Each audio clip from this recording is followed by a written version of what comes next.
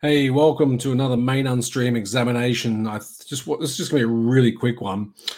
Excuse me for not being shaved or whatever. I just had a quick thought today. For those who have not heard of the Great Reset from the World Economic Forum, I recommend you go out and you find out what that's about. Big picture highlight items are universal basic income, forgiveness of debt, and as a trade-off for the forgiveness of debt, renunciation of personal assets. So forgiveness of personal debt and renunciation of personal assets as the trade-off for that. Universal basic income was already trialed in Finland in 2017, is actually formally being trialed in Germany right now with, I believe it's 140 people versus a test group of 3,000 other people. And it's supposed to run for 3 years, but I suspect that like the vaccine will be shortened quite dramatically. And let's be honest, all of the subsidy packages, including what they call JobKeeper here in Australia and in other countries, that's basically just another form of universal basic income. All right, so that's Great Reset. In a nutshell, go out and find out more. But here's my question, because this just occurred to me today. What if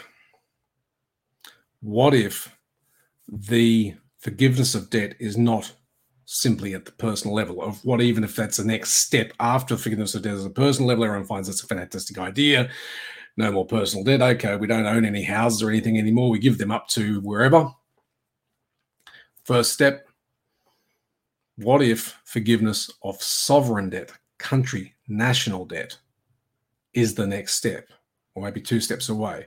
And why do I say that? Well, look around the world, and you have countries doing quantitative easing. Quantitative easing is the indiscriminate printing of money. If you're not up to speed with what that is, check out episode 8 of Main Unstream, which I did together with Associate Professor Simon Michaud on the fragility of the financial system and quantitative easing. Countries have been doing this. They do it all the time. Basically, when there's war, quantitative easing, print money, and this goes back a long time, but in the period of COVIDianism, more money has been printed than ever before. In fact, the Chinese have printed more money than all other countries combined, trillions and trillions and trillions of dollars. And when you understand the fractional reserve system and you understand the impact of quantitative easing on how that whole why that whole financial system is ultimately going to collapse. Of course, well, we have the Great Reset to reset it all, but of course, the Great Reset is about resetting the economy, isn't it? That's at least what we're told. Anyway. So with quantitative easing, there's all this money out there, and it's national debt. And you think, yeah, but that's our Australian dollar, our US dollar, our Canadian dollar, our euro, our whatever. Yeah, but it's not yours. It's not yours, and it's not your country's.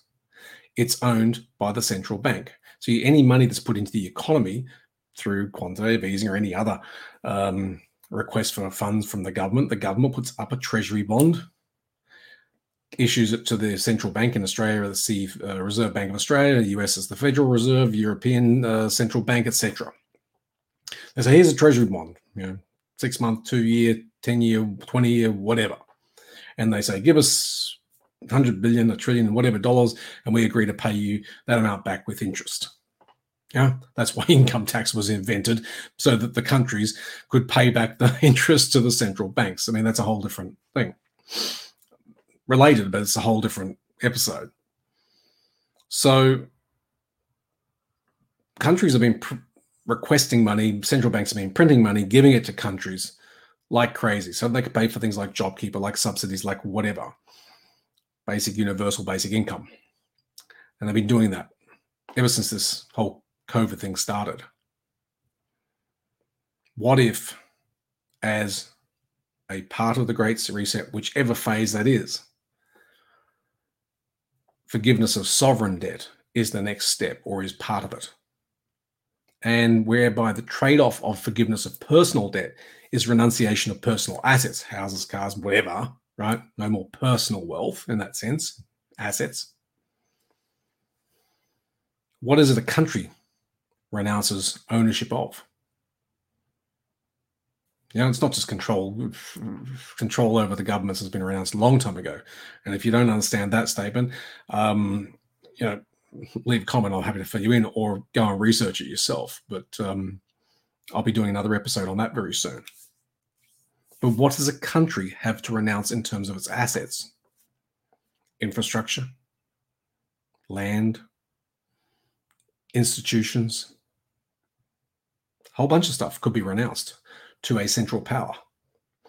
So for all those who are only too quick to throw a tinfoil hat on my head and label me conspiracy theorist, and that allows you to cognitively distance yourself from the conversation, by all means go and do that. Those who understand the thinking behind me positing this idea, I welcome your comments wherever you're seeing this video, on Rumble, BitChute, brand YouTube, possibly on YouTube if it's not deleted. Like I said, my channel might be gone but very soon, Facebook, LinkedIn, whatever. Leave a comment. Love to hear your comments. Love to have a discussion about it for sane, sound-minded people who, without labeling and getting nasty, can have a logical and intelligent conversation around why this may or may not be a next step in the Great Reset. Thanks very much for watching. Look forward to having you again soon. If this is your first time here and you find this sort of content interesting, grateful if you could subscribe wherever you see the subscribe button. Rumble, it's up top there, I think. YouTube is down below somewhere, and goodness knows where else it is. Have a great day. Thank you again for watching, and I'll see you